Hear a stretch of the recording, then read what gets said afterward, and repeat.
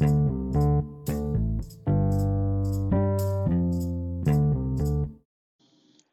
and welcome to the first episode of Let's Debate.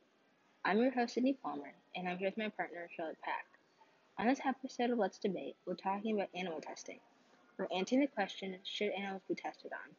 Now, Charlotte, what do you know about animal testing? From what I know, animal testing is when research is being done on live animals to gain knowledge in biology and the medical field. The animals in testing are being used to discover the effects of drugs and multiple cures. Exactly, and then the animals in testing can be put through neck breaking, decapitation, food, and or water deprivation. These tests can result in mental conditions, irreversible damage, agony, and or death, which I personally believe is inhumane. These animal tests result in 100 million animal deaths each year. How do you feel about animal testing? Well, I feel like it has its pros and its cons. If you think about it, we get new medical advancements from animal testing, but animals are put through serious torture.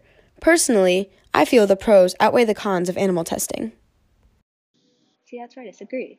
Animal testing is unnecessarily cruel. According to my research, there's been tests done on cats that left them paralyzed. Also, tests have been done on primates, and as they got older, they developed some serious and tragic mental disorders. For example, the primates had PTSD, anxiety, and some even had depression. They also suffered from physical conditions. The primates would harm themselves with tough scars and wounds. This is undoubtedly inhumane and something you would never want to happen to your own pets. You're right, these are serious things that I wouldn't want to be done to my pets, but these animals make better test subjects. For one, you wouldn't want a human to have to endure a test like this, so researchers use animals instead. Animals don't have rights to decline the tests, and if they did, it would be harder to conduct tests, which would slow down the progress of the medical field. Also, animals have shorter lifespans than humans. With a shorter lifespan, researchers can collect data quicker. These animals are also protected. Well, how are these animals protected? Well, there are all types of acts, services, and committees. For example, the Animal Welfare Act, aka AWA, regulates the tests being done on the animals. Then, the Institutional Animal Care and Use Committee, IACUC, approves the events taking place in the test. They'll send veterinarians regularly to check on the experiment. Sometimes, the researchers and experimenters have to follow the policy provided by the Public Health Service, PHS. All of these steps are put in place to protect the animals. So this process is like the animal version of the Nuremberg Code. What's the Nuremberg Code? According to my research, the Nuremberg Code is a list of regulations and suggestions for scientists and doctors to follow during human experimentation. The Nuremberg Code has stopped issues in the medical field from arising, as well as preventing cruel and unnecessary experiments on humans. So the Nuremberg Code is just like the process that experimenters go through for animal testing, so the animals are protected. With that being said, I still see the bad in animal testing, like how expensive it is. There are alternatives to animal testing like in vitro. What's in vitro?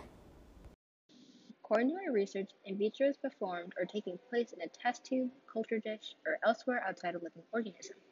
A common form of in vitro is in vitro fertilization, which combines sperm and egg outside the body to form a zygote. This process is commonly used for infertile couples who want to have a child. So how is in vitro better than animal testing? According to my research, animal testing is more expensive than in vitro. When in vitro and animal testing is compared, it turns out that in vitro is the cheaper of the two. Animal testing may be expensive, but they're expensive because they result in cures and advancements. For example, with animal testing, we've produced vaccines for polio and vaccines for hepatitis B.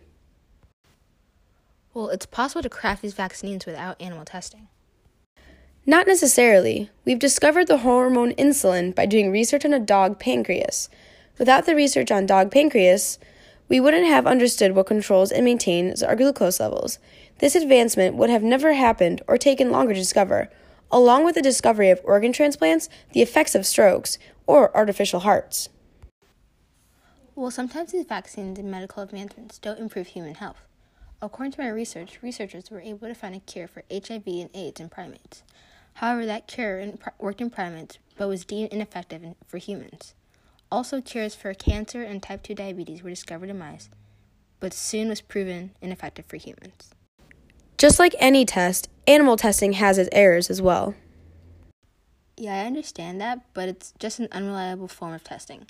According to my research, only 92% of the cures produced by animals make it past phase 1 of human clinical trials. Why are the animals in testing unreliable? First off, animals aren't the same as humans. Animals in testing, like mice, rats, and birds, are simplistic. The human body is too complex to compare it to the body of a mouse. Since the human body is so elaborate and the animals are simplistic, animals don't contract the same diseases as humans. So researchers mimic the disease in the animals to make a cure. However, when they make a cure for the animals, it's not effective in humans. With what you just told me, I now understand why people oppose animal testing. It's expensive, unreliable, inhumane, and there are better alternatives. So now, I feel that we should continue animal testing, but modified to discard of the negatives. I feel the same way. I'm glad that we've learned about animal testing and part of the Nuremberg Code. Now we have the knowledge for our opinions and come to a compromise. Well, that's been a successful episode of Let's Debate. I hope you guys enjoyed, and we'll see you in the next one. Bye!